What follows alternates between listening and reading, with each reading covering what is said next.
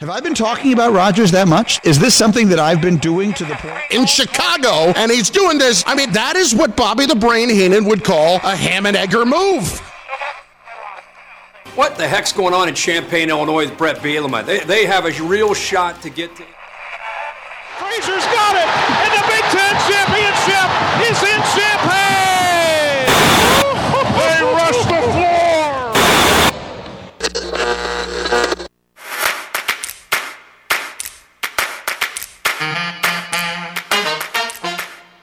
And now, broadcasting live and local from the 98.9 The Game studios in Effingham, Illinois, it's the starting lineup with Travis Sparks. We're going to save the for tomorrow. We need Eric here. Excuse me. And Eric Fry.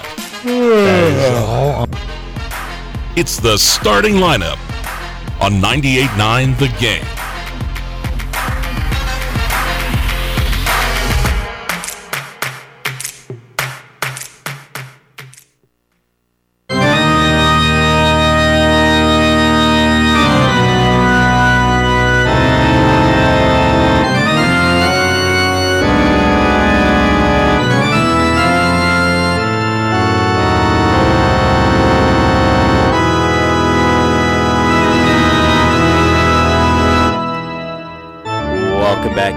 Welcome in to the starting lineup here on 98.9 The Game, ESPN Radio. What's up out there? Here on this Wednesday. You know what that means. It's also turn the calendars over. Because it's the first of November. That's right, 2023. And Travis Sparks, Eric Fry hanging out with you for the next hour here on ESPN Radio. Of course, we got a good show lined up for you, as always. Post-Halloween coming up, we'll be hitting up on some local sports. Not a lot of local sports happening last night, but there are some sectional championships that is on tap for tonight in volleyball. So we'll get set for those coming up, as well as the NFL trade deadline has come and gone, and, you know, just about what we expected. Yeah. There was some moves made. 49ers loading up, but no real two big names switching teams or anything like that. But the Raiders did get rid of their coach, as well as a few other people there in Vegas. Yeah. So just cleaning house there, but did not ship off Devontae Adams. So well, that's probably why they got rid of the coach. That's probably so. So and the GM. We'll hit up on that, and we'll also be taking a look at some of the college football rankings. They also went about as what we expected there in at least the top four. Maybe you could say the order. Yeah, I was going to say. That's the argument that you can be made, but I don't think anybody is surprised of the top four there. So we'll explore that. We'll hit up on some NBA, some NHL, of course. NBA, Phoenix Suns, looking at you. We'll talk about that. Yeah, and how I'm now a believer. You believe? The second coming is here. All right. Or is it the third? I don't know. I don't know. It might be third, fourth, something like that. So we'll hit up on that. And, of course, we'll be talking about the World Series, as well as Rangers pulled it off there last night. And whatever we don't get to here in the Treasure Show, we get to in the podcast in some sort of fashion. And don't forget Game 5 tonight, 6 o'clock, right here on 99 The Game. Game 5 of the World Series. So make sure you tune in, because could it be the last game of the season? I mean, it could. Potentially. It could, potentially, but I like I said, Travis, I backed the D-backs train. You did. I'm not feeling 100% about that. Not feeling too confident? No. Right now? No. Plus, in the pub, we'll have a little bit of NASCAR, too. A little bit of a NASCAR action coming at you into the pod, of course, with the season finale coming up this weekend on Sunday. Yep. There in and we're talking Phoenix. A paint scheme that was released today. More about that coming up in a little bit. Nice. So we'll get to that in the pod as well. You can find that podcast wherever you find your favorite podcast, iTunes, Spotify, the website, fmradio.com as well. All right, so let's get into it here, and let's jump start this show with what we always do. It's a segment we call First Things First. Before we get into the show,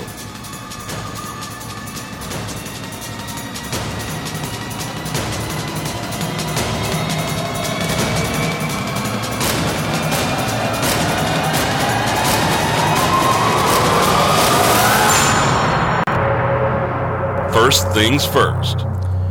And we're starting there in baseball. We're starting in the World Series as game number 4 was last night, and things got interesting late, but they were not interesting there for a while as the Rangers, they won this one 11-7 was the final score there, as the Diamondbacks, their strategy of doing a bullpen start did not work out whatsoever, as the Rangers jumped on them early and often there and ended up coming away with the win. And they have the most dangerous lead in all of sports. We'll get to it in a second, but they're up 3-1 now, and they're on the brink of their first World Series championship after Game 4. Yeah, and, it came out earlier in the day that, Garcia would be done for the series, and Scherzer's done for the series, and I was like, all right, well, this is the game Diamondbacks need to have, turn it around here without the main guy, and did not matter. No, they did not. Did not matter. 5 runs there in the top of the second for the Rangers, and then they piled on 5 more into the third. So, yikes, not good pitching-wise for that bullpen start for the D-backs. Yeah, in the second inning, Travis scored 5 runs, like you said, and they hit for a team cycle in that inning. Team cycle. Yep, Oof. in the inning. Wow. They became the first team to hit for the cycle within an inning of a World Series game since 1991 Braves. Those runs, Travis? Yeah, it seemed like they had a lot of those runs come up with 2 outs. That was insane how they came up with those. And Corey Seager, he has stepped up. He did it again. 3rd homer of the series. Became the first shortstop to hit 3 home runs in a World Series. The first Rangers player to hit 3 home runs in a World Series. And his 19 career postseason home runs are the second most by a shortstop in MLB history, behind Mr. Derek Jeter with 20, and then the second most by a left-handed hitter behind Kyle Schwarber, who also has 20 as well. So, Corey Seager, it was a historic start, like you said, for the Rangers. First team in World Series history to score 5+ runs in consecutive innings within a single game. Yeah. First team in MLB postseason history to score 5+ runs with 2 outs on consecutive innings, Travis. Yeah. They put up another 5 in the third. Insane. Third team in the World Series history to score 10+ runs through the first 3 innings. And 10 2-out runs are tied for the third most in a postseason game in MLB history. Wow. Yeah, so history all over the place, as well as Texas. It's now their 10th consecutive road win this postseason, and that's good for the longest road win streak in a single postseason, as well, besting in the New York Yankees from 99 to 2000, I believe. Yeah, and we talked about how, Corey Seager did what he did, but let's not forget the other man who was signed, Marcus Semien, 5 RBIs in those innings. Right. 5 are tied for the most by a Rangers player in a postseason game, and most by a leadoff hitter in a World Series game all time, behind Dan Gladden in 1987 and Davey Lopez in 1978. Semien and Seager became the second pair of 1-2 hitters with at least 7 RBIs in a World Series game, along with Tony Womack and Danny Batista for the 0-1 D-backs. Travis, the numbers are now on the Rangers' side. Yeah. It's the 0-1 D-backs. Whoever controls those numbers is going to win this series. And right now they're in the hands of the Rangers. They are. Everything's coming up Texas. Yep. There, but yeah, like you were saying, there was Seager and Semien. They combined 4 for 10, 7 RBIs in a Game 4. So finally, after a couple of years, it took a little bit, but those two are showing up when they matter most and earning those contracts that they signed the 2 seasons ago. There, so they're stepping up when they need them most. They also got also role players stepping up as well with Garcia. Going down, you had Janikowski. Yeah. Yeah, who? Yeah. Janikowski was 2 for 4 and had a couple RBIs as well at the bottom of the lineup, too, filling in his first postseason action. Mm-hmm. So the Rangers, they got all the momentum here. And all of it's on them. Let's look forward, Travis. Let's look forward. Do you say, oh, man, maybe the Diamondbacks can come back tonight? Well, pitcher for the Diamondbacks in that World Series of 0-1 the numbers with Rangers. And Eovaldi has a 1.33 ERA in potential series clinchers, the 6th lowest in postseason history. Yep, that's right. Broadcast called him last night Big Game Nate. Yep. And we'll see what happens tonight with Eovaldi there on the mound and Zach Gallen going for the D-backs for Game 5. And if the Rangers clinch it, Travis, you'd have to think Corey Seager probably the MVP, right? I would say so, yeah, now with Garcia out. Yep. If he were to win it, he'd become the 4th player in MLB history to win multiple World Series MVPs, as he won it in 2020. He did, with the Dodgers, along with Sandy Koufax, Bob Gibson, and Reggie Jackson.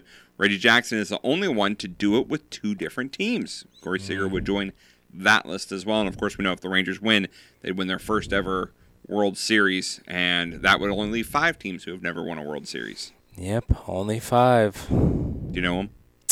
The Brewers. Brewers are 1. The Rockies. Yep.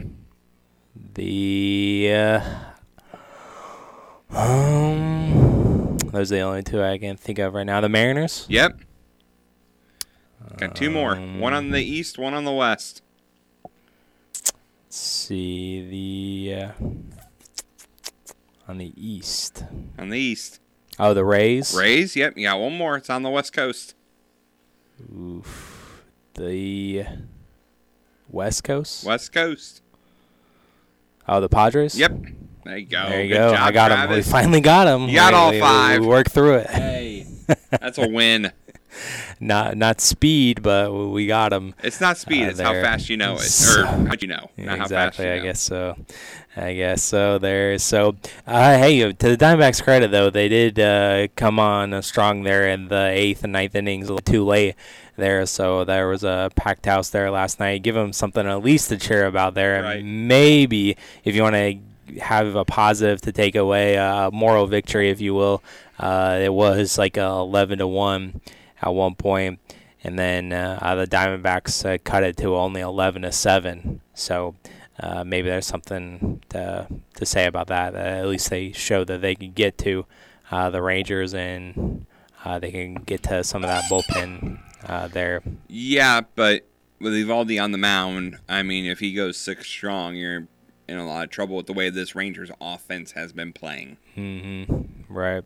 Yeah. So, yeah, I'm trying for you, D-backs. I know you are. I know. I appreciate it. But it's not looking good for your chances. And in the best of 7 postseason series, teams holding a 3-1 edge have gone on to win the series 78 of 92 times. That's an 85% percentage. But the most recent team to rally from a 3-1 deficit was Corey Seager's 2020 Dodgers team against the Braves in the NLCS.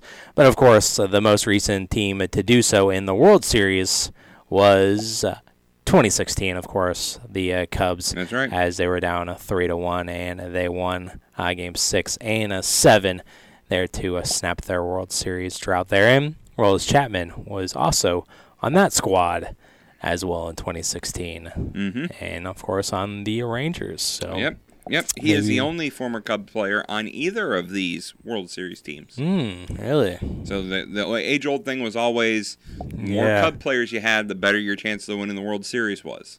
Was that how it went? Yeah, because once they left Chicago, they'd actually perform. Gotcha. Yeah.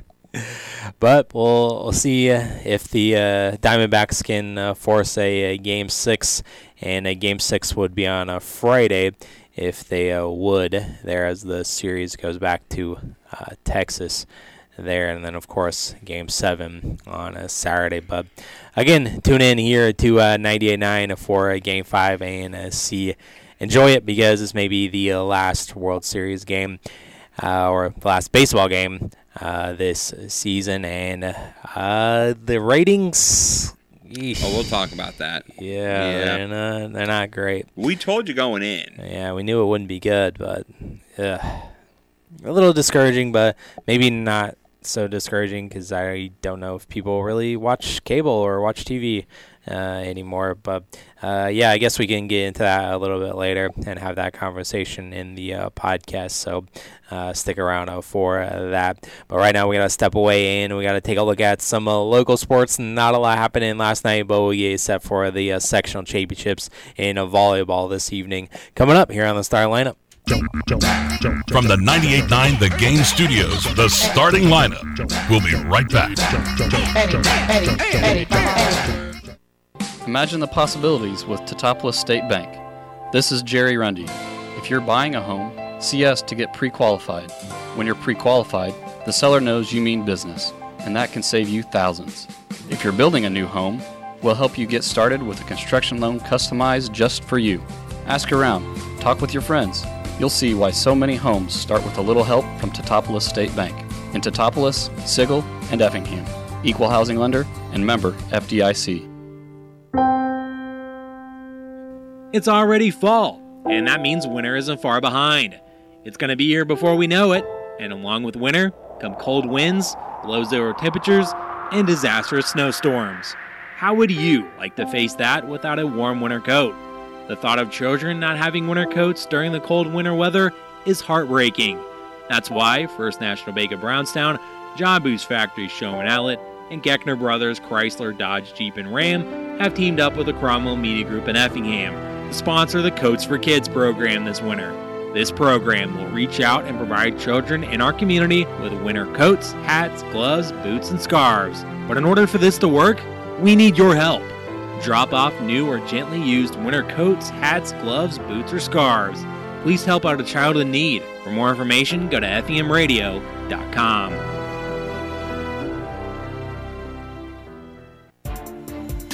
This is Lucas Krenning with a message from the Effingham Fire Department. As a firefighter, I've witnessed the devastating consequences of vehicle accidents. Let's stay focused. Distracted driving kills. Keep your eyes on the road and off your phone. Buckle up. Seatbelts save lives. It's a simple action that can prevent serious injuries. Also, let's protect our little ones. Use proper car seats for children to ensure their safety. And always check the back seat. Don't forget about loved ones or pets before leaving the car. Let's prioritize car safety. Together we can save lives.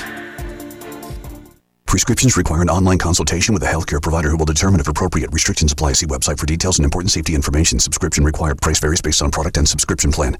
Hey guys, did you know there's a generic form of Viagra that works just the same, but is 95% cheaper? And you can get it online? Just go to hims.com/joy. Through Hims, you'll get a free medical consultation, discreet shipping if prescribed, a 100% online process, and trusted generic alternatives to the name brands at up to 95% off. That's right, get generic for Viagra, the same active ingredient as brand name Viagra, but for 95% less. It's the same medication, still prescribed by a licensed medical provider, but with zero copay, no expensive appointments, and no awkward face-to-face conversations. To start your free online visit, you need to go to this exclusive address, hims.com/joy. That's hims.com/joy for your free online visit. hims.com/joy. And now, shut up. I'm so tired of spoiled, privileged kids thinking that they deserve something. They don't deserve anything. You earn it. Shut up. With your 256,000 signatures, who gives a crap? They're most probably bots anyways. The starting lineup. Hi, my name is Eric, and I live in Aurora, Illinois, which is a suburb of Chicago. Aurora. Excellent. I've had plenty of day jobs. Aurora. Nothing I'd call a career. I'll say this, I have an extensive collection of name tags and hairnets. It's from Wayne's World. Have you ever seen Wayne's World? On 98.9 The Game.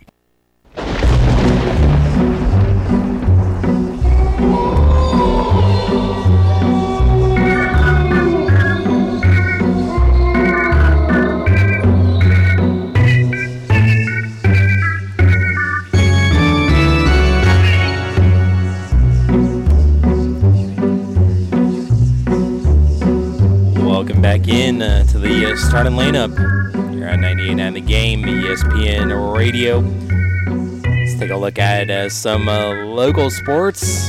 Not a lot of local sports happening last night. Had some junior high basketball, some junior high girls basketball. As in 7th and 8th grade, Shelbyville and St. Anthony were scoring off, and Shelbyville got the victories in both games. As in the 7th grade game, it was an 18-12 final score. In the 8th grade level, it's Shelbyville over St. A, 37-27. And in the junior high boys basketball, we had the 7th grade Jasper County take down Altamont 55-18. And then in the 8th grade game, it was Jasper County also getting the win over Altamont 45-31 was the final score there. And Jasper County now 2-0. I was going to say, got a late addition for you from yesterday. 7th grade girls basketball, Siegel defeated Dietrich 20-11, and then in 8th grade basketball, Siegel defeated Dietrich 60-8. Very well. And that was really it. That's the only thing that's really going on right now is junior high. Girls basketball, boys basketball just got started up this past week, so at the beginning of the week. So that was it from last night. The local schedule for tonight, well, it looks like this. We got some volleyball sectional championships on tap for this evening, as in the Class 1A Windsor sectional championship. It's the number 1 seed, Cerro Gordo, taking on the 2 seed in that subsectional Windsor, Stu Straws, and that game will be at 6 o'clock. And the winner will advance to Friday's Milford Super Sectional at 6 p.m. And they'll take on the winner of the Woodland Sectional Championship. And that one's either going to be the 5 seed, making a little Cinderella run here, and to the sectional title game against the number 1 seed there in that subsectional Cissna Park there. And also we have another NTC team in action for a sectional title in Nokomis. We have the 2 seed of Almeyer taking on the 3 seed Lady Bulldogs of St. Anthony, and they're the 3 seed there. And that's sectional at 6 o'clock. And the winner of that game will go to the Oakville Super Sectional on a Friday at 6 p.m. And they'll take on either the number 1 seed Norris City or the 2 seed Trico Campbell Hill. There, and the winner of the Crab Orchard sectional. In Class 2A, Pinckneyville Sectional Championship, there you have the number 1 seed Fairfield taking on the 2 seed Carmine White County at 6 o'clock. And the winner of that will take on the winner of the St. Joe Ogden Sectional in the Robinson Super Sectional on Friday. And that will either be a pair of 3 seeds, doesn't matter who wins here, Bismarck Kinney, Rossville Annville, or Champaign St. Thomas More there. And also in a 2A, the Greenville Sectional Championship, you have the number 1 seed Breeze Central, and they'll take it on their fellow counterpart, the 2 seed Breeze Mater Dei, and that is at 6 o'clock there. And the winner of that sectional championship will go on to the Carlinville Super Sectional to take on the winner of the Pleasant Plains Sectional Championship, and that will either be Carthage Illini West or Pleasant Plains in that one. And finally in 3A, we have the Mascoutah Sectional Championship, as we have Mascoutah, the number 1 seed there. They beat FEM the other night. They'll take on the 3 seed Freeburg.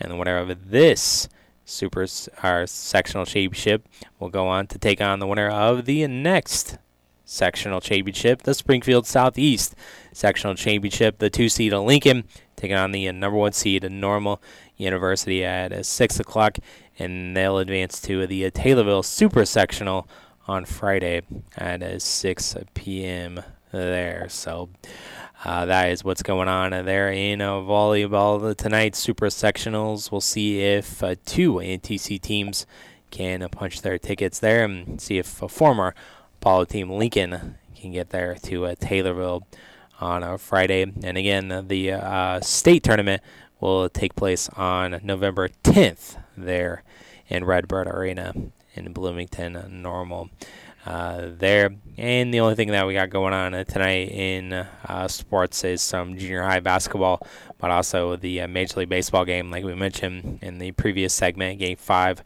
Rangers versus Diamondbacks there at 6 o'clock here on 98.9. And also the volleyball theme, we had the Apollo Conference release the all volleyball conference teams, as we had Taylorville still in action there, but since they bowed out, they released the all conference teams. And in the first team, we had Samantha Breckenridge from Taylorville. She's a junior. And Madeline Moore, a junior from Mount Zion. Avery Allen, senior from Muhammad Seymour. Robin Ward, a sophomore from Taylorville. Ella Barker from Muhammad Seymour. She's a junior.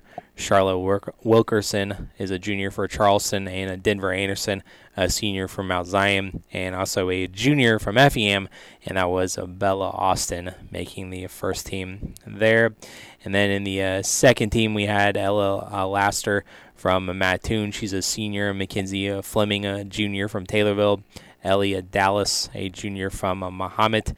You also had Lily Bosworth, a sophomore from Muhammad Seymour, and a pair here from Effingham, and a pair of juniors, Bria Beals, a junior, and also Sydney Donaldson there, making the second team all-conference. And Muhammad actually won the volleyball championship this year in volleyball, and they finished 9-1 on the season.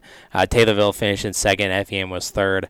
Mount Zion was fourth. Charleston, they're in fifth, and Mattoon also in last place. There, both Charleston and Mattoon went 1-9 in the conference this year. So that was all Apollo Conference teams in volleyball. You can check it out on the website, FEMradio.com, as well as you can check in on those scores as well for those sectional title games as well on the website.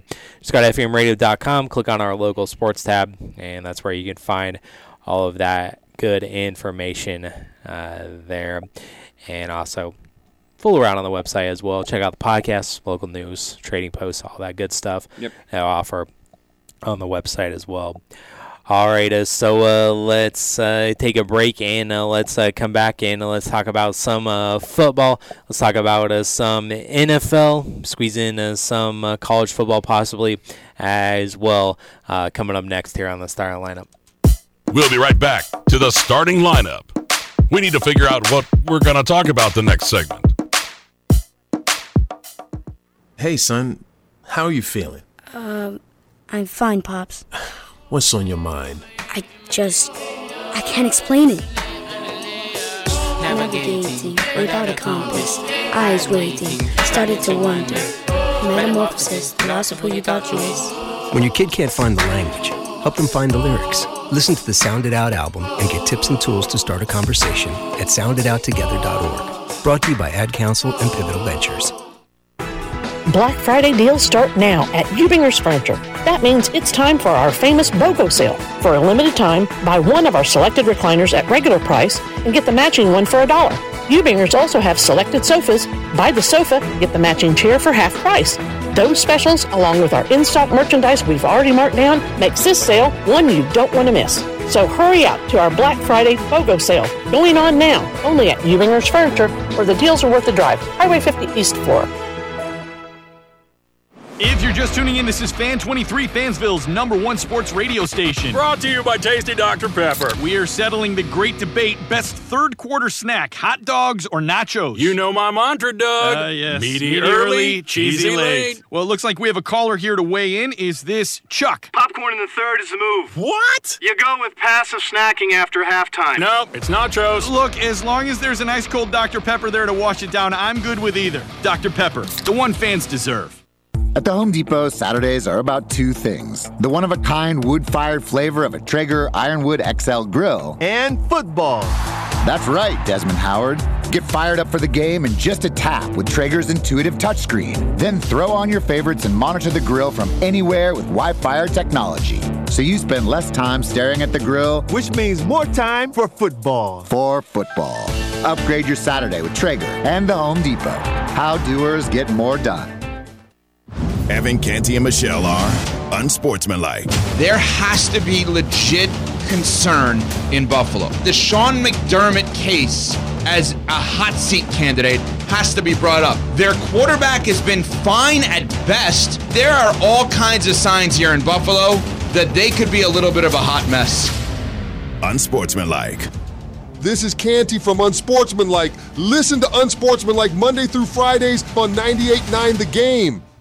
Evan, Canty, and Michelle are unsportsmanlike. When we talk about the 49ers championship window, I think that window is this year. With this core of players, it's this year and that's it. At some point, the window closes for these teams. And even though Brock Purdy is on that rookie deal, I think that this is the year that the 49ers have to get it done. If not, we're going to be talking about them having to retool this thing around Brock Purdy. This is Canty from Unsportsmanlike. Listen to Unsportsmanlike Monday through Fridays on 98.9 The Game.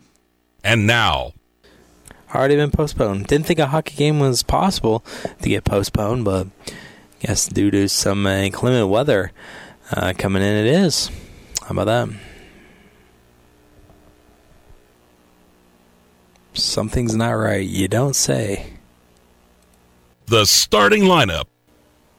If you're talking, Eric, by the way, I can't hear you. You lost the network connection. All right. On 98.9 The Game. If you're talking, Eric, by the way, I can't hear you. You lost the network connection. All right.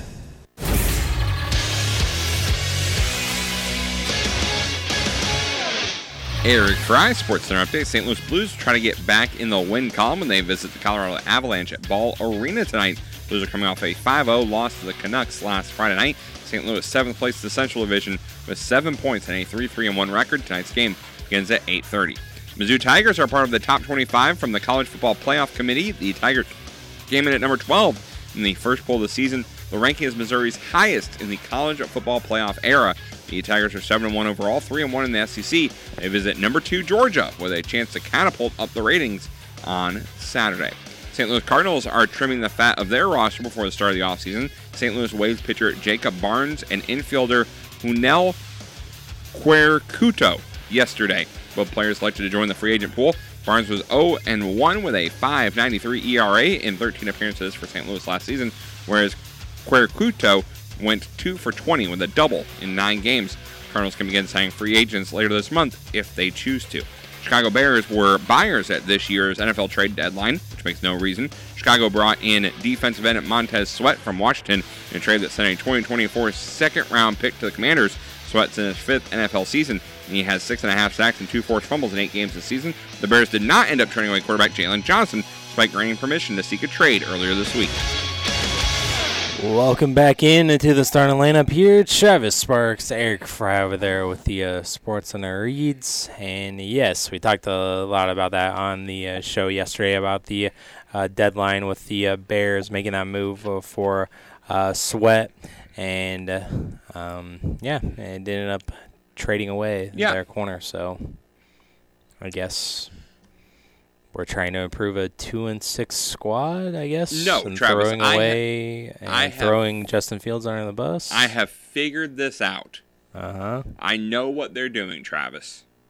Yeah. The Chicago Bears have been looking at YouTube views, and they keep seeing that there are a lot of YouTube series that are becoming hits by using the spinning wheel, where it shows people playing Madden games, and they'll spin the wheel and force them to do something in the Madden game. Uh-huh. That is how the Bears are running their organization. Are we going to trade somebody? Spin the wheel. Oh, we're trading for somebody. Who are we trading for? Spin the wheel. Oh, okay, we're trading for Sweat. That's how they're doing it. I can't think of any other reason.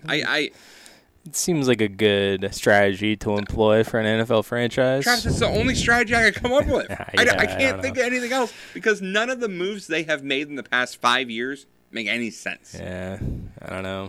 Yeah, they don't have the best track record with decision making and whatnot, and they also fired their running backs coach as well. Yes, he was took a leave of absence due to some behavior issues, and it was being investigated. Behavior in the workplace yes. is what sources tell ESPN. Yes. So, see ya. Okay. Wouldn't want to be ya. Right. I guess. Previously been reprimanded by the Bears HR for his workplace behavior, and a second such instance has led to his firing. So as the second Bears assistant coach to leave the staff during the season, of course, the D coordinator as well resigned on September 20th, citing a need to take care of health and a family. And that was all that debacle of the FBI potentially raiding Hallis Hall and all that. Yep. And it didn't actually happen and whatnot. So the Bears there and the Commanders also got rid of another defensive lineman there as the Commanders traded Chase Young to the San Francisco 49ers. Mm-hmm. So, man, he combined that with Bosa and then Chase Young on the opposite side. That is a good pass rush. If he's healthy. Right there. If he's healthy. That's the key. Yeah. If he's healthy. Now, Travis, I hate to say it because, I'm not a big San Francisco 49ers fan. Mm-hmm. Don't like them. Not a fan. But they are ingenious with this trade. Do you know why? Why is that? The GM for the Commanders came over from the 49ers. Mm-hmm. In order for the Commanders to sign him as the GM, they had to give up a third-round comp pick. Oh. So what did the 49ers just trade to the Commanders? A third-round pick. Third-round pick, yep. So they literally got Chase Young for a GM. Yeah, I guess so. Right. Genius. Yeah, and Chase Young, a former top pick in the draft, and then now flipping him for a third rounder. Yeah. But combined with Bosa for 33 sacks as a teammate at Ohio State during the 17-18 season, so former college teammates. They are. I think that is significant. Very well. So the 49ers loading up there, and that was kind of about the biggest significant move there. No big names were swapped or anything like that. There were other moves, but they were just kind of small moves. I know the Bills, they got a player, and then the Lions got a receiver from the Browns and whatnot, but that's really about it. There was one move, Travis, that I found rather interesting, and that is somebody we talked about yesterday and how he was not starting for the Cardinals this weekend, and everyone was wondering, why isn't he starting? What's going on? Well, now we know why Joshua Dobbs was not starting for the Cardinals this weekend. He's not there anymore. Mm-hmm. That's right. The Vikings did acquire him. That was the other one I knew there was one that I was forgetting there. But, yeah, Joshua Dobbs now is a Minnesota Viking. And, man, you had to settle for Joshua Dobbs. Which, again, the Cardinals, Travis, the second most confusing team out there in terms of how they're running this organization. Because is this a vote of confidence for Kyler Murray? What is this? Yeah, I mean, I think this is kind of clearing the way for Kyler Murray, I guess. We've heard for the past 2 off seasons that they're unhappy with him and that he doesn't want to be there. I know. His work ethic's been questioned. Mm-hmm. He got a coach fired. He hasn't yet worked with this new coach because he hasn't been on the field. Right. I think what the Cardinals maybe are trying to do here is clear the way for Kyler Murray, and then hopefully Kyler balls out, and that can raise his trade value, and then you can ship him off in the offseason. And again, if you're the Vikings, Joshua Dobbs is going to lead you to the postseason? Yeah, I don't think so. I mean, I don't know what he's the only quarterback who was traded, so obviously he was the best out there. I guess you had to settle for Joshua Dobbs. I figured maybe you could get somebody else, but that's who the Vikings went with. They ended up getting their guy there after Kirk Cousins undergoes surgery there on his Achilles. I saw a picture of him with his leg wrapped up and whatnot. Said it was a successful surgery. Well, good. There for Mr. Cousins. So wish him the best of luck in his recovery there. But Joshua Dobbs now, going to be wearing that purple. They're probably too quick to start. I don't know who the Vikings would have as the quarterback now with the starting this week against the Falcons. Jaron Hall. Sure. He's listed as the starter on the ESPN's depth chart. So good luck, Vikings. Good luck. Hey, it's only the Falcons there. And I don't know what it has been the last couple of nights, but there's been some late breaking news at night, and that was just kind of out of nowhere. It wasn't a trade. It was well after the trade deadline had expired and whatnot, and then Adam Schefter breaks the news and tells that the Raiders are firing Josh McDaniels, as well as getting rid of the general manager Dave Ziegler as well, and then just this morning they got rid of the offensive coordinator as well. So Mick Lombardi there just this morning. Yep, and Josh McDaniels, Travis, was brought in to help boost the offense. And currently in points per game, they're 30th. Yards per game, they're 31st. And total QBR, they're last. Yeah. Averaging 15.8 points per game this season. That's the third fewest in the NFL behind the Giants and the Patriots. Mm-hmm. Giants, by the way, averaging 11.9 points per game. Ugh. They also, last 2 seasons, the Raiders have a minus 16 turnover differential. By the way, in case you're wondering, that's last in the NFL. And each game this season, Travis, the Raiders have scored 21 points or fewer, rushed for fewer than 100 yards, and recorded at least 1 turnover. It's in every game this season. Those are not good stats to have for every game. No. They are the first team to do that in each of their first 8 games of a season since the 1941 Cleveland Rams. Wow. That's a way of a throwback. Yep. And this is McDaniels' second stint as head coach. He was fired in the second year in both instances. Right, yeah. He didn't make it out of that year either. 11-17 as the Broncos coach. Yep, and you brought up Pierce, Travis, 9-year vet in the NFL, playing linebacker for the Giants and Commanders. Second season in the NFL as a linebacker coach. Prior to his stint with the Raiders, Pierce was a defensive assistant with Arizona State under Herm Edwards from 2018 to 2021. And Pierce will be the 12th different person to coach a game for the Raiders in the last 20 seasons, including interims, most of any franchise over that span. So, good luck. Yeah. Raiders have not won a division title since 2002 and are tied with the Jets for the third longest active drought in the NFL, behind only the Browns and the Lions. One of those may be broken this year. Maybe. Possibly. It will not be the Raiders. No, it will not. And, just Josh McDaniels just may not be suited out to be a head coach. He's a good coordinator, or at least, hey, look who he was on. He was on the Patriots. So, of course, he's going to be viewed as a good coordinator there with, guys like Tom Brady. But it just hasn't worked out in his 2 stops. And what was that drama with the Rams way back in the day as well, potentially being the head coach, but he did end up being the head coach. Is this all to set up that he is going to be Bill Belichick's successor? We've heard rumors about that. We've heard talks about the Patriots need to make a move. Now Josh McDaniels is available. That was kind of what we all thought was going to be the initial plan from the word go. Mm-hmm. Are we back to there? Well, if it is, Bill is not in any sort of in on the circle of that news on that, because he was actually asked about that on Wednesday. Good. If he would be open to McDaniels returning to the team if he had any interest, and Coach Belichick said just getting ready for Washington.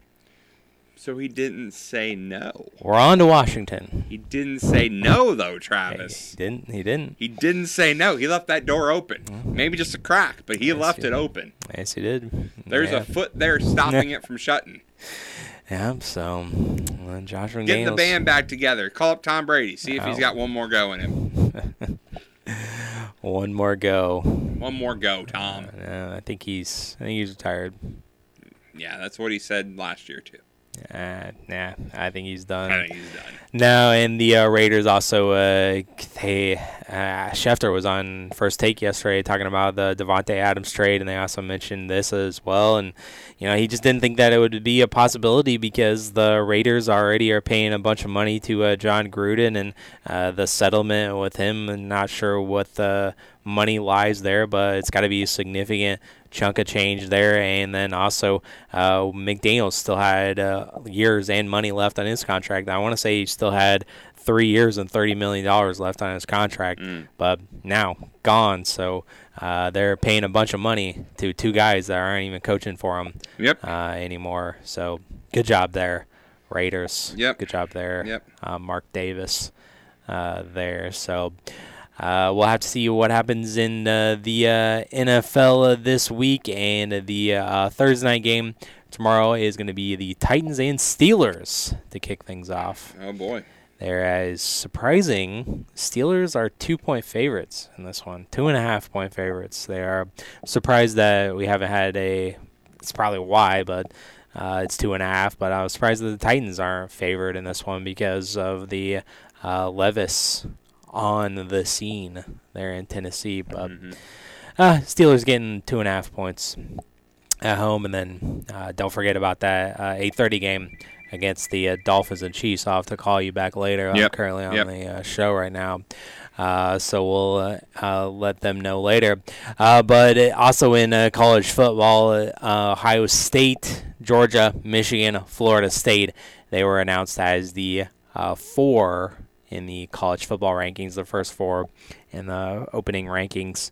There in Washington came in at number 4, and Oregon came in at 5 there. So, again, like I said at the beginning of the show, the 4 wasn't surprising, but Ohio State put in at number 1 currently in the first rankings. Yeah, it's the second over Georgia. Second time since 2020 the number 1 team in the AP rankings does not match the number 1 team college football rankings. The other instance was 2022 when Georgia was number 1 in the AP poll, but Tennessee was number 1 in the playoff rankings. So Georgia getting no respect from the playoff committee. But a couple of things, Travis. First of all, I understand Ohio State why they're number 1. They have wins over a number 11 Penn State and number 15 Notre Dame. Yep, that's why. But they were not good wins. They were 1-2 possession games. Well, but still, they won, and they won the Notre Dame game on the road. But they weren't good wins. Who's Georgia beat this year? Kentucky and Florida. Kentucky is not good. No, not good as they're supposed to be. Like I said, currently their strength of schedule, Travis, I agree. Georgia is 110th. Michigan's 111th. I agree. I understand what you're saying on that. However, Michigan's strength of schedule going forward, as well as Georgia, is tougher. Analytics say that Michigan has the toughest remaining schedule in FBS, while Georgia has the 6th most difficult schedule remaining. So, the one key takeaway I'd take from this, Travis, is Florida State. You're going to have to go undefeated if you're going to make this playoffs if you're Florida State. Yeah, you will. That's the only way you're going to get in. Right. So, best of luck to you. And by the way, just in case you were wondering, if we were to look at a 12-team playoff, Michigan, who is 3, would be seeded as 5. 5. They'd be 5 because the first 4 go to conference champs. So in this situation, it would be Ohio State, who'd be representing the Big Ten. So the highest Michigan could be would be 5. Washington would slide into that 4 spot. And Washington just kind of sitting there on the outside, just waiting for one of those 2 teams to fall. Obviously, the big game at the end of the season, I think, would determine who gets in between Ohio State and Michigan. Yep.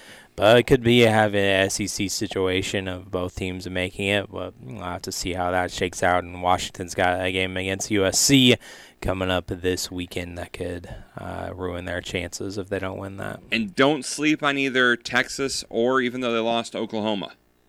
Oklahoma's still 9th, Texas 7th. They're still going to play each other. If things fall right, one of those 2 teams could still make the playoffs. Yeah, definitely. No doubt.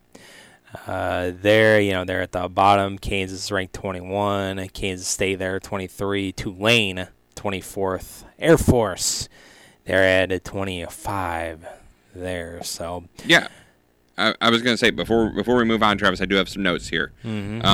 Number 4, Florida State, you mentioned, appeared in the initial college football ranking release in the first 3 seasons of the college football playoff era, but this is the first appearance in the initial poll since then. It's the highest initial ranking since 2014 when it was ranked 2nd and reached college football playoff, losing to Oregon in the semifinals. Texas cracks the college football playoff top 10 for the first time at number 7. The Horns' previous high was 14, 2018. Alabama, ranked 8th.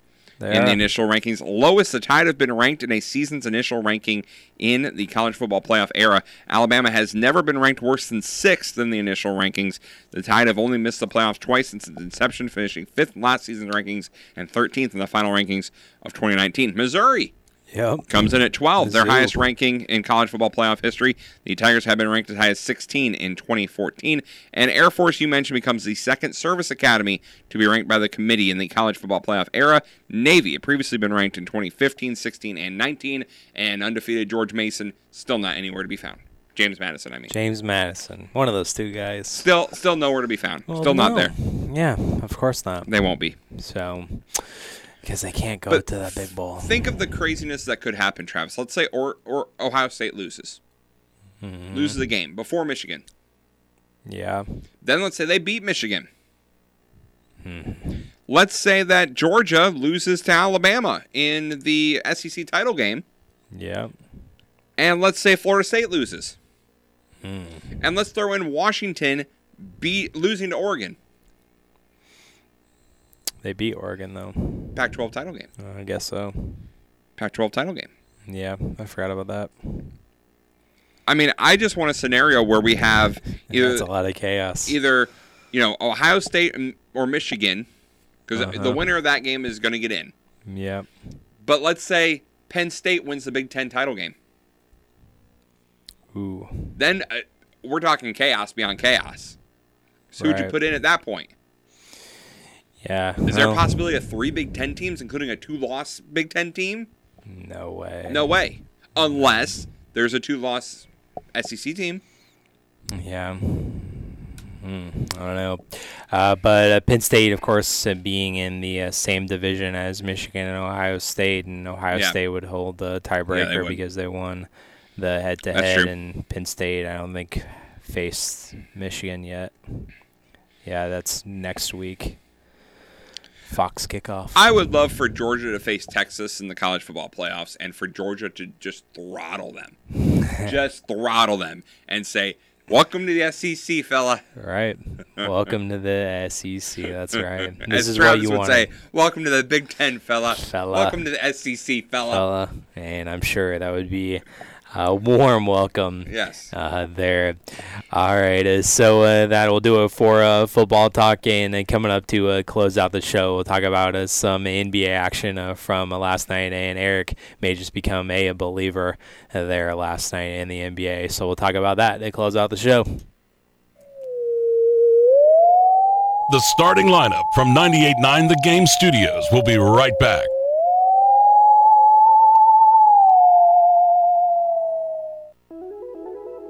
In 2021, the Effingham County Sheriff's Office received over 200 reports of fraud, forgery, and scams. This is your Effingham County Sheriff Paul Coons reminding you that if someone contacts you that you don't know with an offer that sounds too good to be true, it is. Please shop with our local trusted area businesses and craftsmen who work hard to maintain their reputation. If you think that you've been the target of a potential scam, call your local police to report it. You may prevent someone else from being taken advantage of. Freedom should never be taken for granted. This Veterans Day, Tingley Insurance in Effingham, your local Pekin insurance agency, asks you to take a moment to thank a veteran for their service. All gave some gave all. Please join Tingley Insurance in saluting all of our veterans for their selfless service to ensure the freedom we enjoy today. Everyone at Tingley Insurance Agency and Pekin Insurance is proud to salute the men and women of our armed forces this Veterans Day and every day throughout the year. Finding great candidates to hire can be like, well, trying to find a needle in a haystack. Sure, you can post your job to some job board, but then all you can do is hope the right person comes along, which is why you should try ZipRecruiter for free at ZipRecruiter.com/free. ZipRecruiter doesn't depend on candidates finding you. Its powerful technology identifies people with the right experience and actively invites them to apply to your job. You get qualified candidates fast. So while other companies might deliver a lot of hay, ZipRecruiter finds you what you're looking for. The needle in the haystack. 4 out of 5 employers who post a job on ZipRecruiter get a quality candidate through the site within the first day. ZipRecruiter, the smartest way to hire. And right now, you can try ZipRecruiter for free. That's right, free. Just go to this exclusive web address, ZipRecruiter.com/free. That's ZipRecruiter.com/free. ZipRecruiter.com/free. And now, Illinois, they won barely.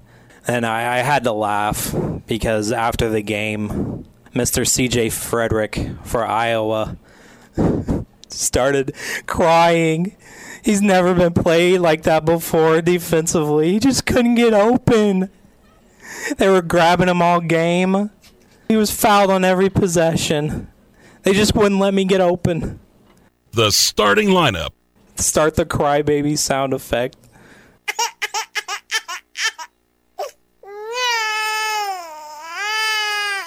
Illinois wouldn't let him open. He was crying after the game. On 98.9 The Game. CJ Frederick. Get out of my gym. Welcome to the Big Ten, fella.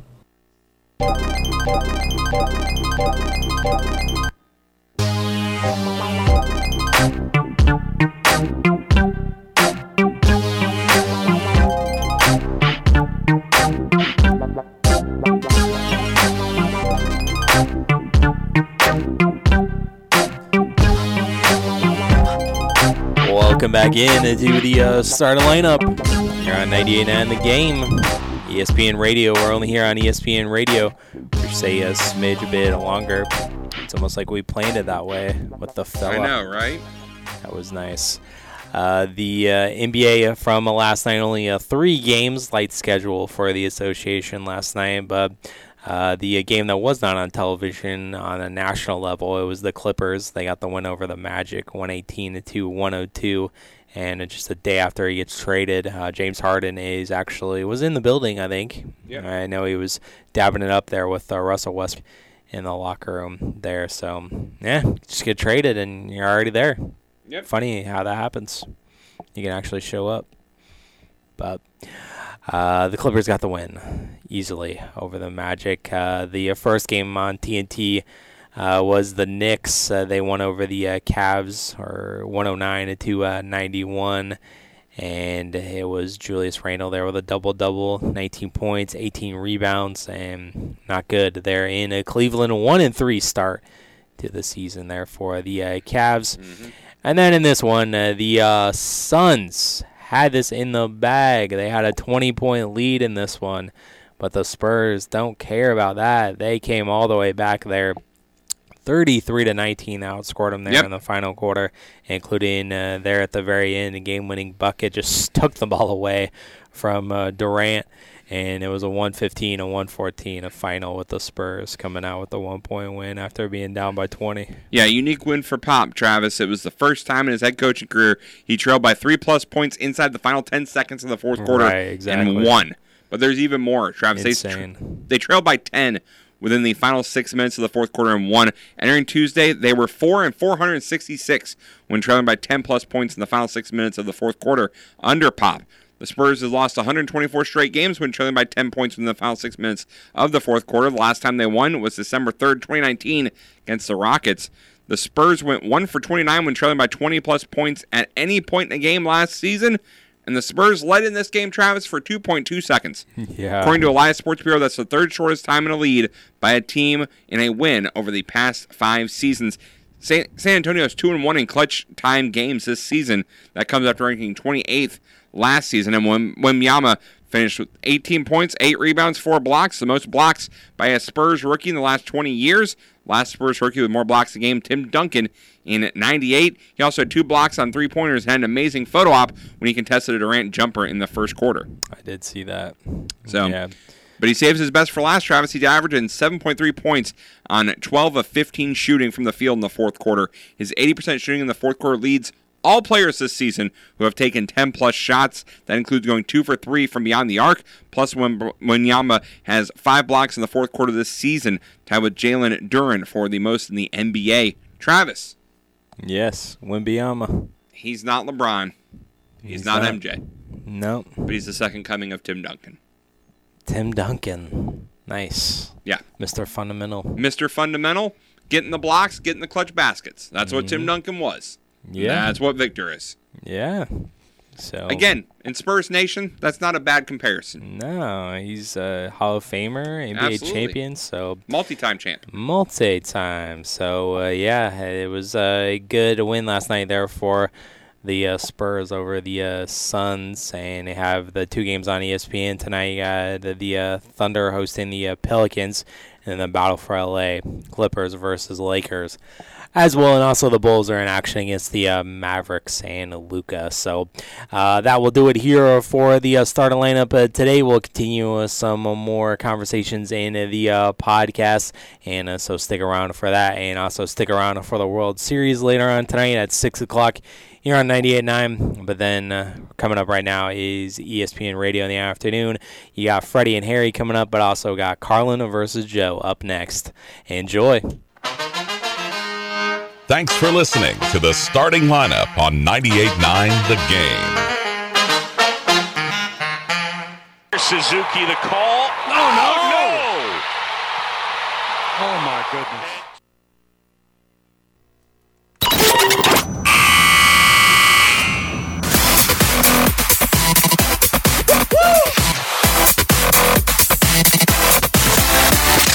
Welcome back in, and welcome to overtime of the starting lineup. Travis Sparks, Eric Fry still here with you. And coming up here in overtime, we got this day in sports history that we're going to take a look at.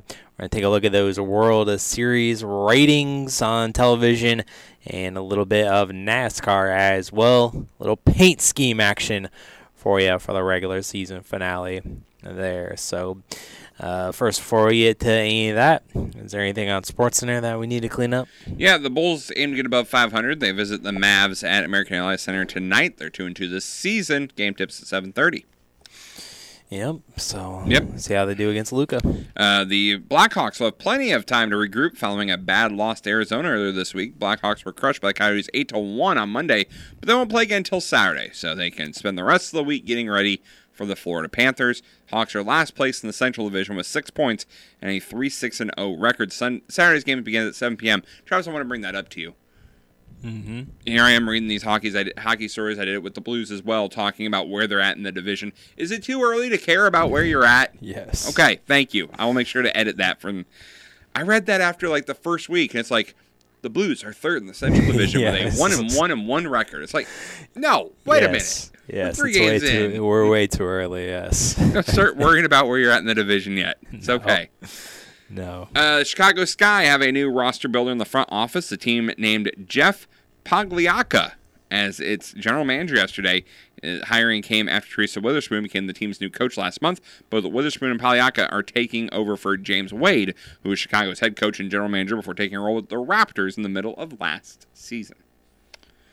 Already talked about the Rangers being out with Garza and Scherzer.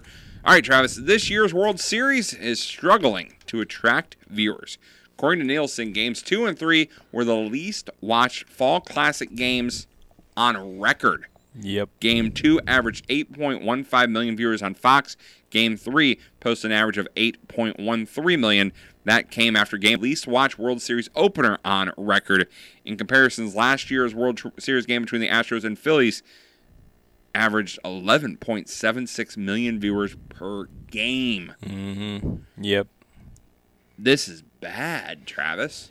Yeah, right. This is getting to the pandemic level of a World Series viewership that had a 9.8 million viewership in 2020.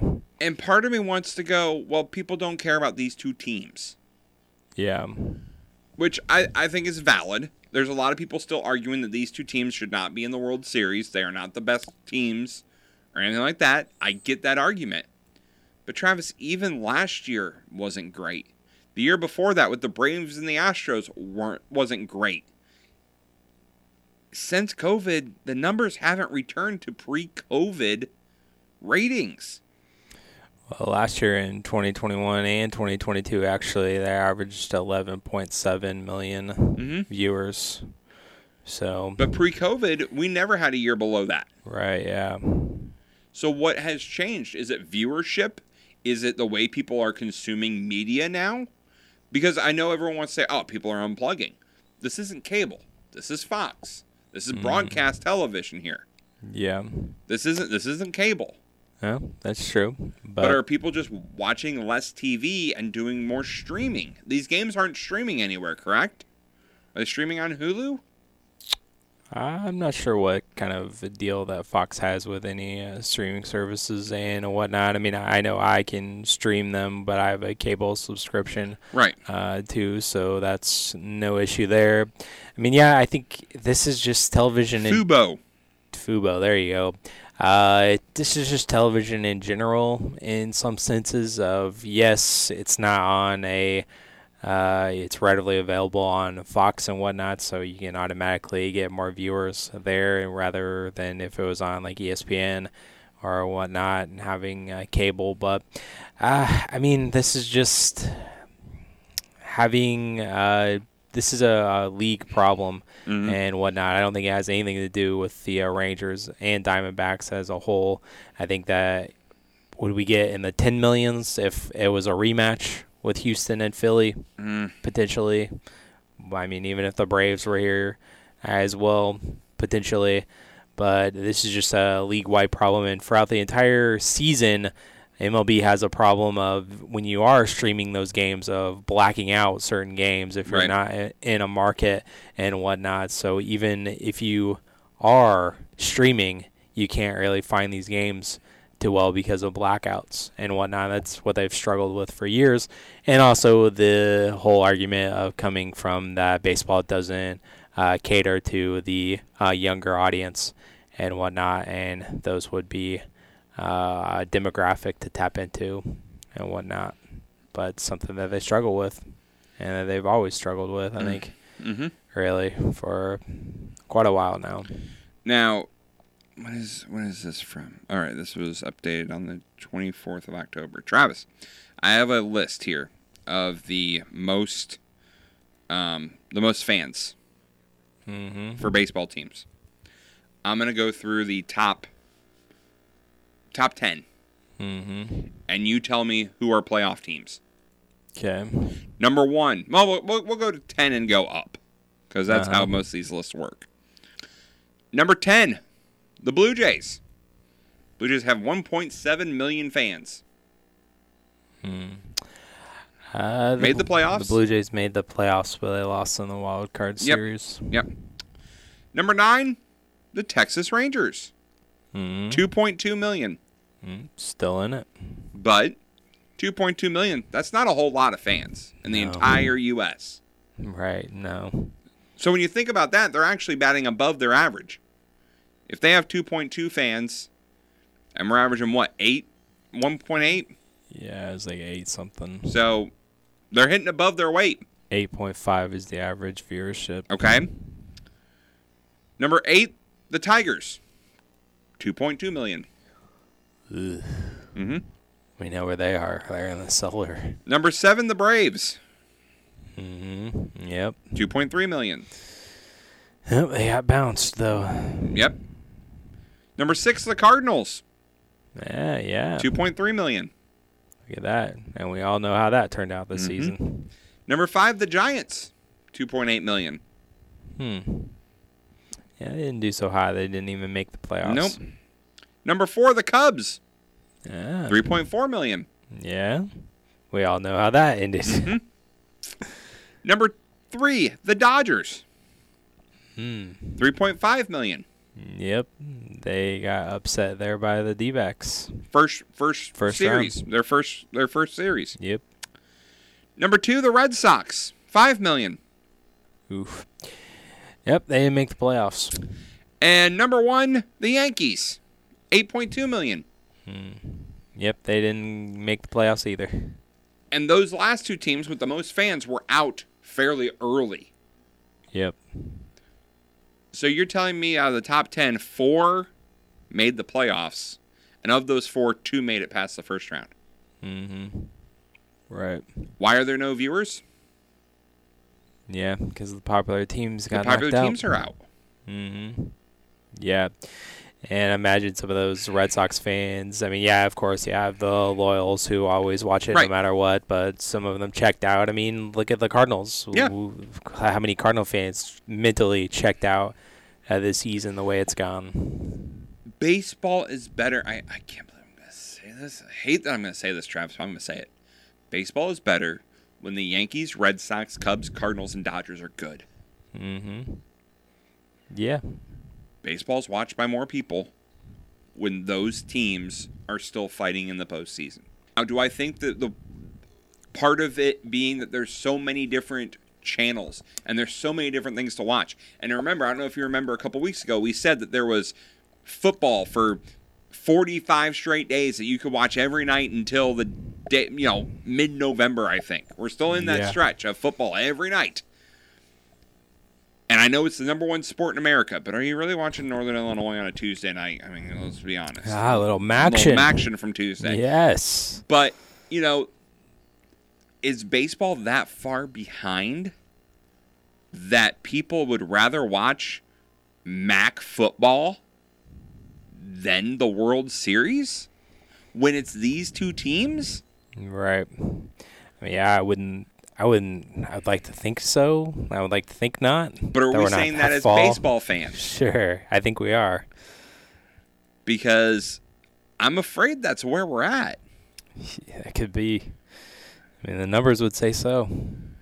And again, part of me is like, well, it's just because, you look back at the list, Travis, and what did I say? We mentioned the top 10 teams. The Astros were not in that top 10. The Phillies were not in that top 10. The Braves were, but again, the Astros weren't. The Dodgers were, but the Rays weren't, and that was COVID year, so give that a push.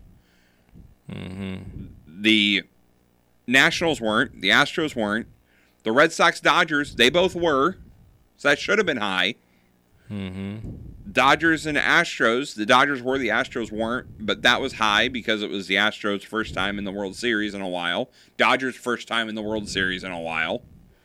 Mm-hmm. And then Cubs, Cleveland, we know the Cubs where they were ranked, and Cleveland had never been to the World Series, and it was, people were watching that to see which team was going to finally win a World Series. Right.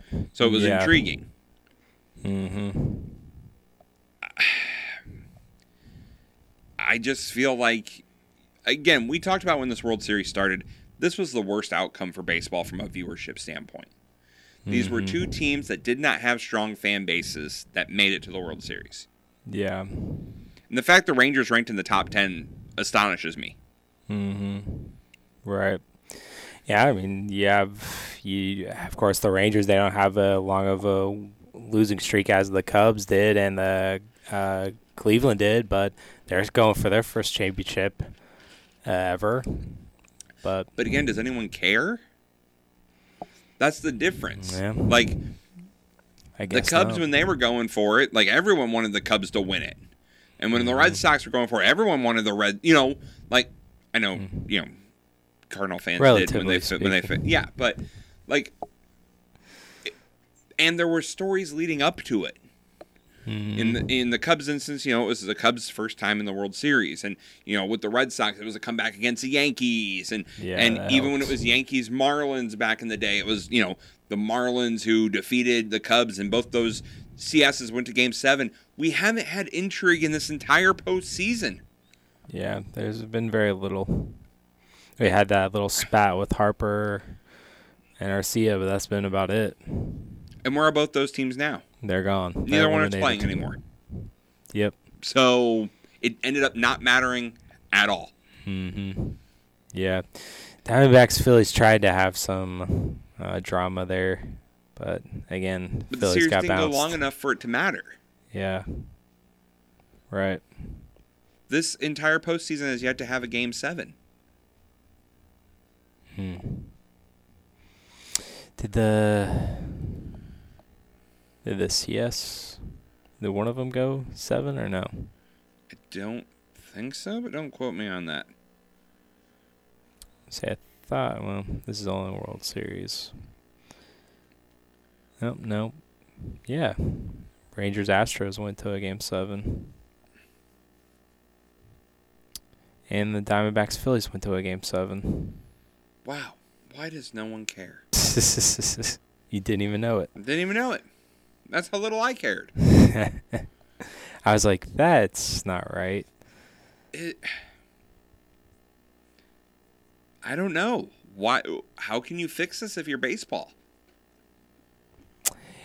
Yeah, I mean, I think the one thing is to help with it is the blackouts situation and whatnot, and that's been a long-standing issue there. And baseball in general has always been generalized as a local sport anyways, of a kind of a college football almost-esque following of that, you're going to watch if it's Tuesday, Friday, Sunday night, or Sunday afternoon, the Cubs are on, you're a Cubs fan, you're going to watch it. But it's just a Joe Schmo that isn't a fan of either squad. Are they going to watch the games? No, probably not. All right, Travis, I have a great analogy here. I'm looking at the NBA Finals. Because that's the only thing you can really compare baseball to, because the Super Bowl is one game. Yeah. You need to have a series. Mm-hmm. The 3 NBA Finals before COVID. Mm-hmm.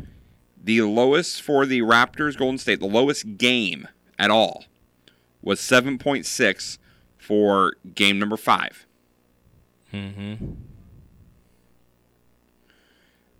And, wait, hold on. Was that game 5? Oh, no, I'm sorry. It was an 8.8 average. Okay? For the whole series. With the lowest viewership being game 4 at 7.6. Mm-hmm. 2018, which was Warriors sweeping Cleveland. Viewership was a 10. Average. Lowest game was a 9.3, and that was a sweep. Mm-hmm. Golden State beating Cleveland the year before, 4-1. Average was 11.3. Lowest game was a 10.5 for game 1. Cleveland, game 7, win over the Warriors in 2016. Averaged 11.4. Lowest game was a 9.7 for game 3. You have to go back to 2014 when the Spurs beat the Heat in 5. That had an average viewership of 9.3. Okay? Yep. Before that, 2009 Lakers beating the Magic, 8.4. Okay? Mm-hmm. So 2009, 8.4. Keep that in mind. Yeah. Then we had COVID year. Do you know what the average viewership for the NBA Finals was for COVID of the Lakers and the Heat?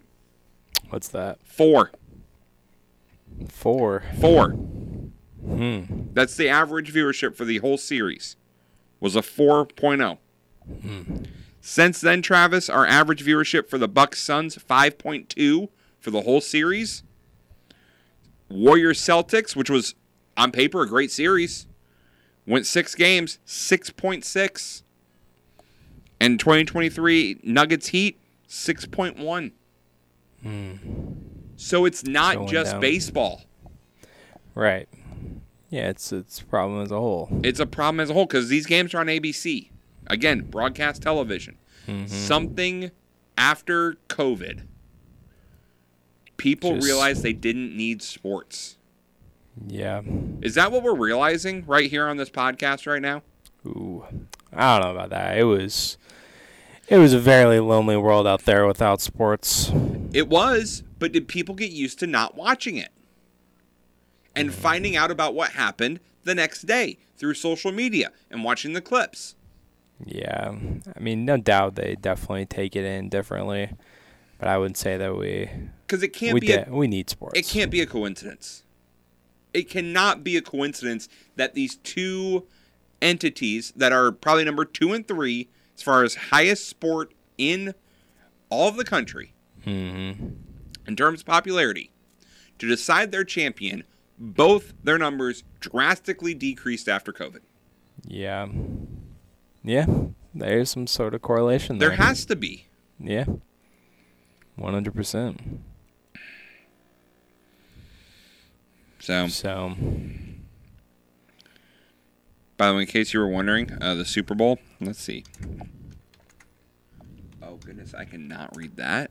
They put it all on one page. It's viewership for the Super Bowl last year was oh, thank you. Start. Oh, 2021's the last year I have, and it was 112.3 million. 2020 was 99.7, so even it dipped. Oh, wow. But still, 99.7 million. Yeah. Across all platforms. Main broadcast was 95.2. But that was the lowest in a decade. Yeah. In 2020, and then 2021 was 99.18, which again was the third lowest in a decade. But something has to change as far as for these sports, because otherwise, and maybe part of it is people being upset with money that they're, I've heard this before about how much they get paid and everything like that. And is that part of it? Are people just turned off by these sports leagues now? I don't know. Yeah, I don't know. The general public that used to tune in for the World Series, for the NBA Finals, not you and me, but the general public who just wants to see who's the champ, don't care anymore. They don't care as much. No. Because they have 19 other streaming platforms they can go watch something else on. Exactly. Yep. Or 192 other channels to go view something they want to watch. Mm-hmm. Yep, there's more options. So, 100%. Anyways, well, after that rant, let's get back into it. After the viewership. Let's get back on track here. Let's see here. A Texas federal judge has dismissed the defamation lawsuit against Jerry Jones. The case of the owner of the Dallas Cowboys, his longtime personal lawyer Don Jack, and family communications consultant Jim Watkins was thrown out on Tuesday. Alexandra Davis, a 26-year-old congressional aide, filed the defamation lawsuit in March. The stem claims from Davis alleging that the three had intended a plan to portray her as an extortionist after claiming that Jones was her biological father. So that's great. Oh, and I'm glad I have this one, Travis, because I want to rant. I haven't ranted enough in this podcast, so I'm going to rant more. There's more. Yes, Colorado head coach Deion Sanders is calling for action after a recent robbery. Sanders called on the NCAA or the Rose Bowl to reimburse his players after several had items stolen from their locker room during last week's game against UCLA. The Denver Post reports that at least 5 players are missing valuables. 3 players lost gold and diamond chains worth thousands of dollars. Pasadena and UCLA police currently investigating the situation. Yes. Why do you have gold chains and diamond chains worth $1,000 in your locker room? Because I gotta wear it for the game. No. For clout. No. For Instagram. No. For the cameras. Yeah, you gotta wear the jewelry. Fine. It's not the NCAA's fault then it got stolen. Well, it's somebody's fault they got stolen out of the locker room. You don't bring that stuff to the locker room.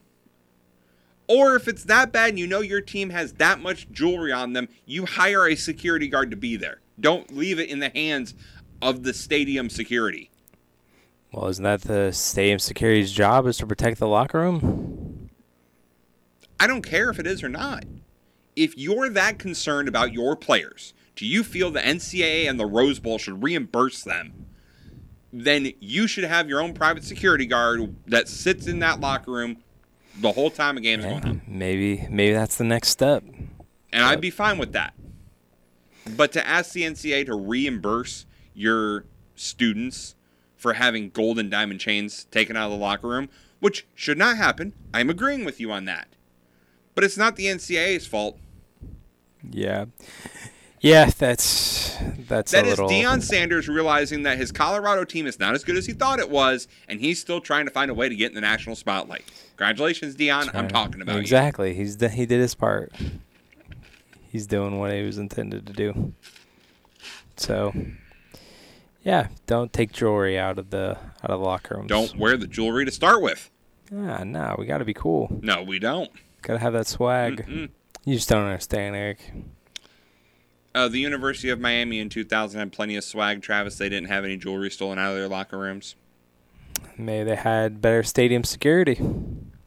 Maybe they knew not to bring it into the football stadium. I think they still were. They hit it better. I guess so. Like, I agree. There should be security there. But if you're that concerned about it, you should have a security staff then. Plain and simple. Yeah, if it's I that guess big maybe of an issue, you need to have a security staff with you. It's something that you overlooked, I guess. You didn't think about. Well, sorry, Deion. You will now. There have been lots of stuff stolen from everyday people at the Rose Bowl. Did they get reimbursed by the Rose Bowl for it? Nope. No. NCAA reimbursed someone if she has her credit card stolen out of her wallet, identity stolen from using a credit card machine at a football stadium? Nope. No. Yeah, I mean, I don't think you should be going towards the NCAA for this, so I will agree there. But Dion, you're not as good as you think you are, pal. Not as good as you think you are. No. Yeah, it was a nice run at the beginning of the season, and then it's been all downhill. We love to see. From there. Love to see. Love to see it. Is that it for Sports Center? That's all I got.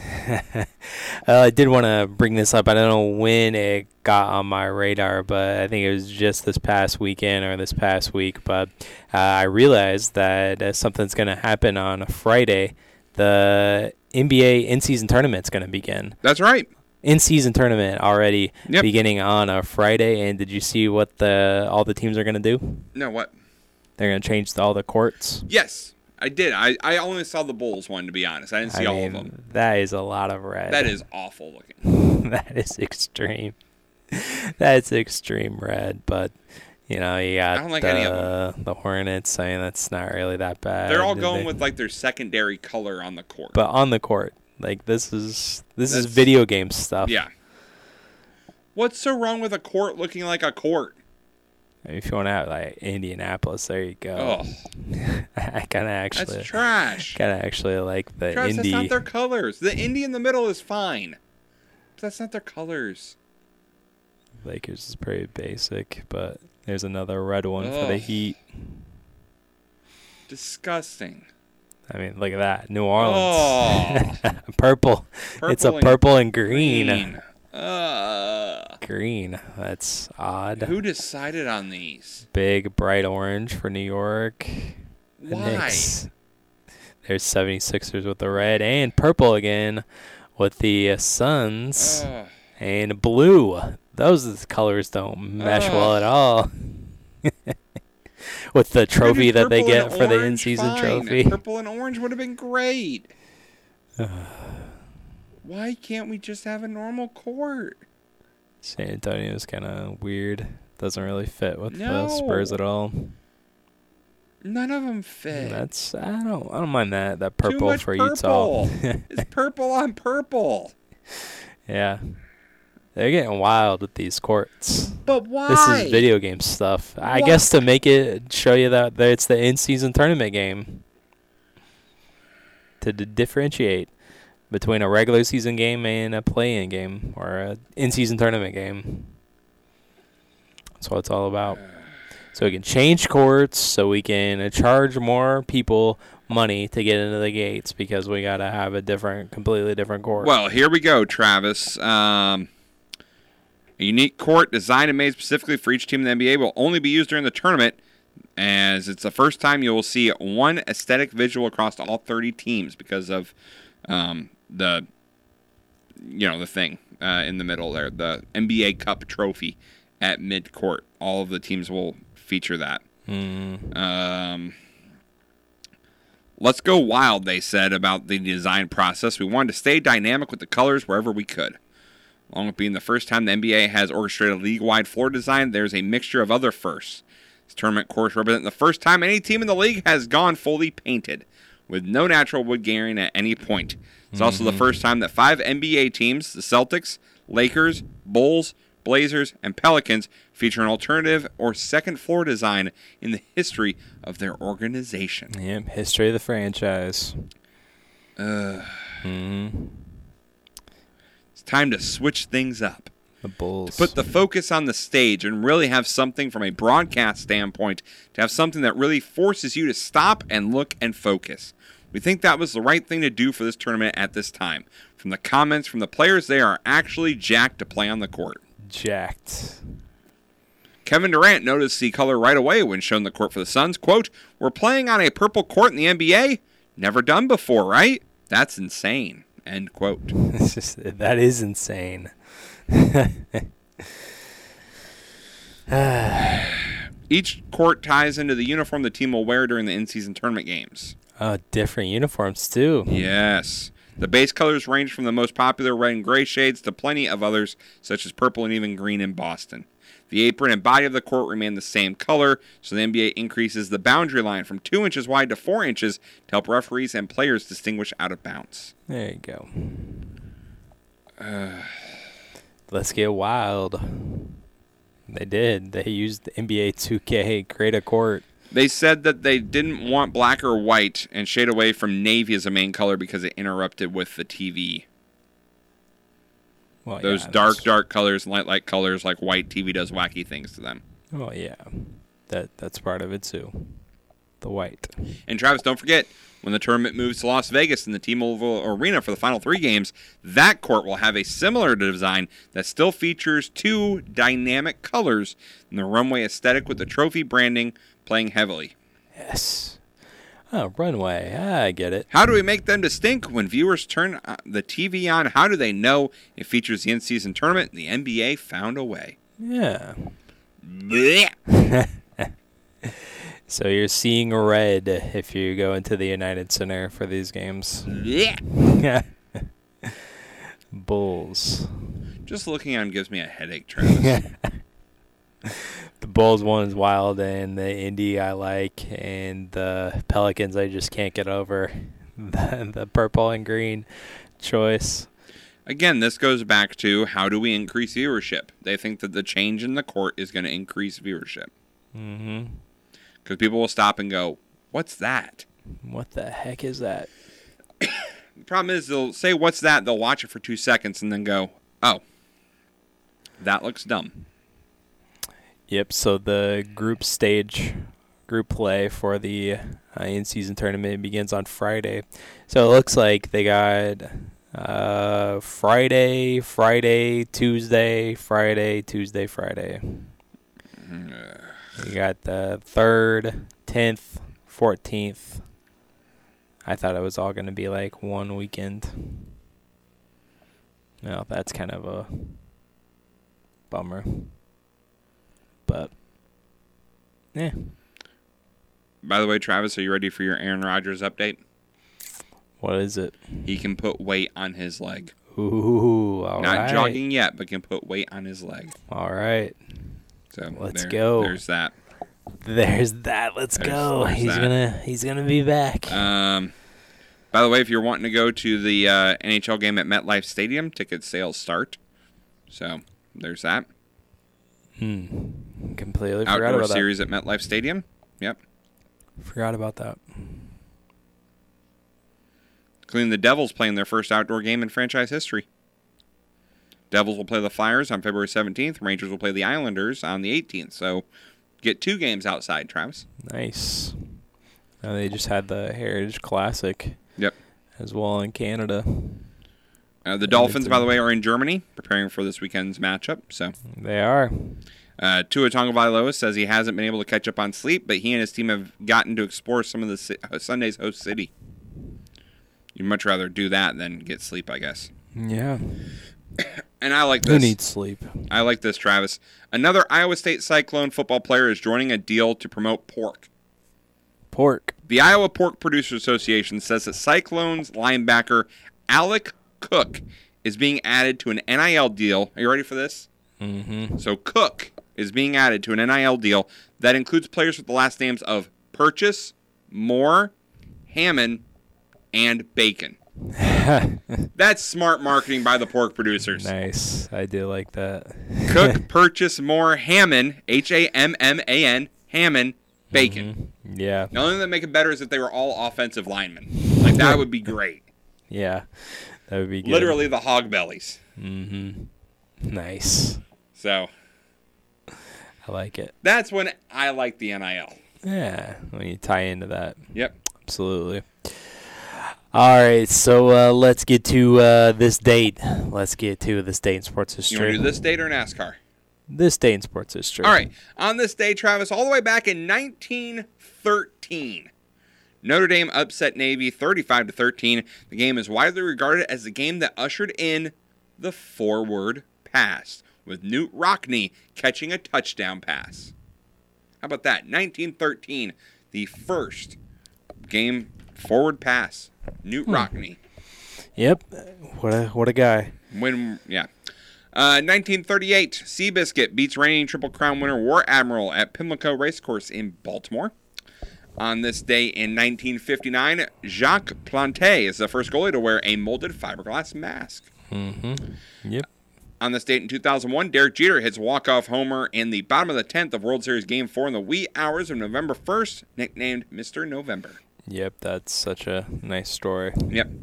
On this date in 2003, Cristiano Ronaldo scored his first goal for Manchester United. On this day in 2008, down 33-32 to Texas with just seconds left, Texas Tech's Graham Harrell hit Michael Crabtree near the sideline with two defenders on him. Crabtree shed the defender, snuck into the end zone for a thrilling 39-33 Texas Tech win over the Longhorns. That was such a classic game. Yep. Absolutely. On this date in 2010, the Giants win Game 5 against the Rangers to win their first World Series since 1954. Edgar Renteria's 3-run homer is a key hit 13 years after he delivered the walk-off hit, which won the Marlins the 97 World Series. And finally, in 2015, the Royals rallied from a 2-0 ninth-inning deficit and beat the Mets in extra innings Game 5 to win their first World Series since 1985. Yep. There you go. Nice. A lot of World Series stuff there. Love it. Love it. Yep. All right, so then let's go ahead and close with some NASCAR news. Okay, these are just paint schemes. Paint schemes, yes. That's right. So this weekend is the final race. 2311 Travis is doing something really cool, I think at least. Bubba Wallace, for his car, he is having an X-Wing fighter scheme. That's right, like from Star Wars.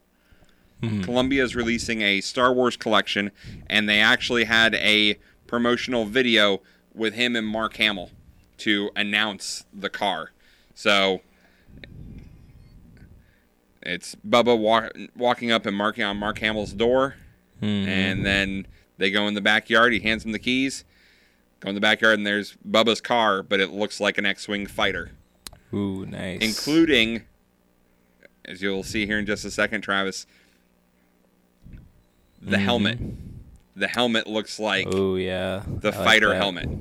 Now, in response to that, which I think is really cool, his teammate, Tyler Reddick, is going to be in a TIE fighter for the weekend, which is the dark side, which is Darth Vader's group. Yes. So you can see them fight for position all race long. Awesome, I like that. That's using your brand and using your teammates to your advantage. I like it. Thing too, before I get to the other paint scheme, is that Sheldon Creed is in the 2 for the Xfinity race. Remember there was talk about him not racing? He's on the entry list to be in it. Now, if that car doesn't blow a motor in 2 laps or something, which could, I mean, let's be honest. So it could happen. But the last one, Travis, is Kevin Harvick. Kevin Harvick making his final race. Yep, his final start. Final start. Kevin Harvick owns this track. He has the most wins than anyone else. He has 9 Cup wins at Phoenix. No other active Cup Series driver has won more than 3. And he has 9. This is his track. And so because of that, Busch Beer is his sponsor. Yeah, they are. Yeah, they are. But for this weekend, and I think this is very classy, for this weekend, Travis, they have taken almost all of their logos off the car. Okay. Busch Beer has. There is one Busch can right by the number 4. But instead, they've given the car to Harvick. It literally has Harvick on the side and on the hood for where Busch Beer would be. Because Busch Beer said in the press release they wouldn't be here without Kevin Harvick. So it's only fitting that Kevin Harvick gets to drive for Kevin Harvick for his last race. Yeah, that's awesome. That's cool. That's cool. I wish that there was a way you could rig it so he wins. Maybe. If NASCAR is really rigged. Well, but that would interfere with the championship, Travis. That would. We can't have that. We can't have that. No, we cannot. So we'll be tuned in to that on Sunday. We'll be doing NASCAR Pick'em later this week. Yep, NASCAR Pick'em. coming at you. Hopefully we don't finish tied, so we don't have to go to the I hope we finish tiebreaker. tied. I hope we don't go to the I hope we tiebreaker. finish tie. No, that would not be good. You pick first, right? Did you win last week? Yes, you did. Yes, I did. Yep. So you'll pick first. I'll go first. Very good. Very good. We'll talk about that, and we'll hit up on the rest of the high school football matchups as later well, and the pick'em, of course, as well. All right, so that will do it here for us today. Thanks for listening. Thanks for downloading, and we will talk to you tomorrow. Peace out.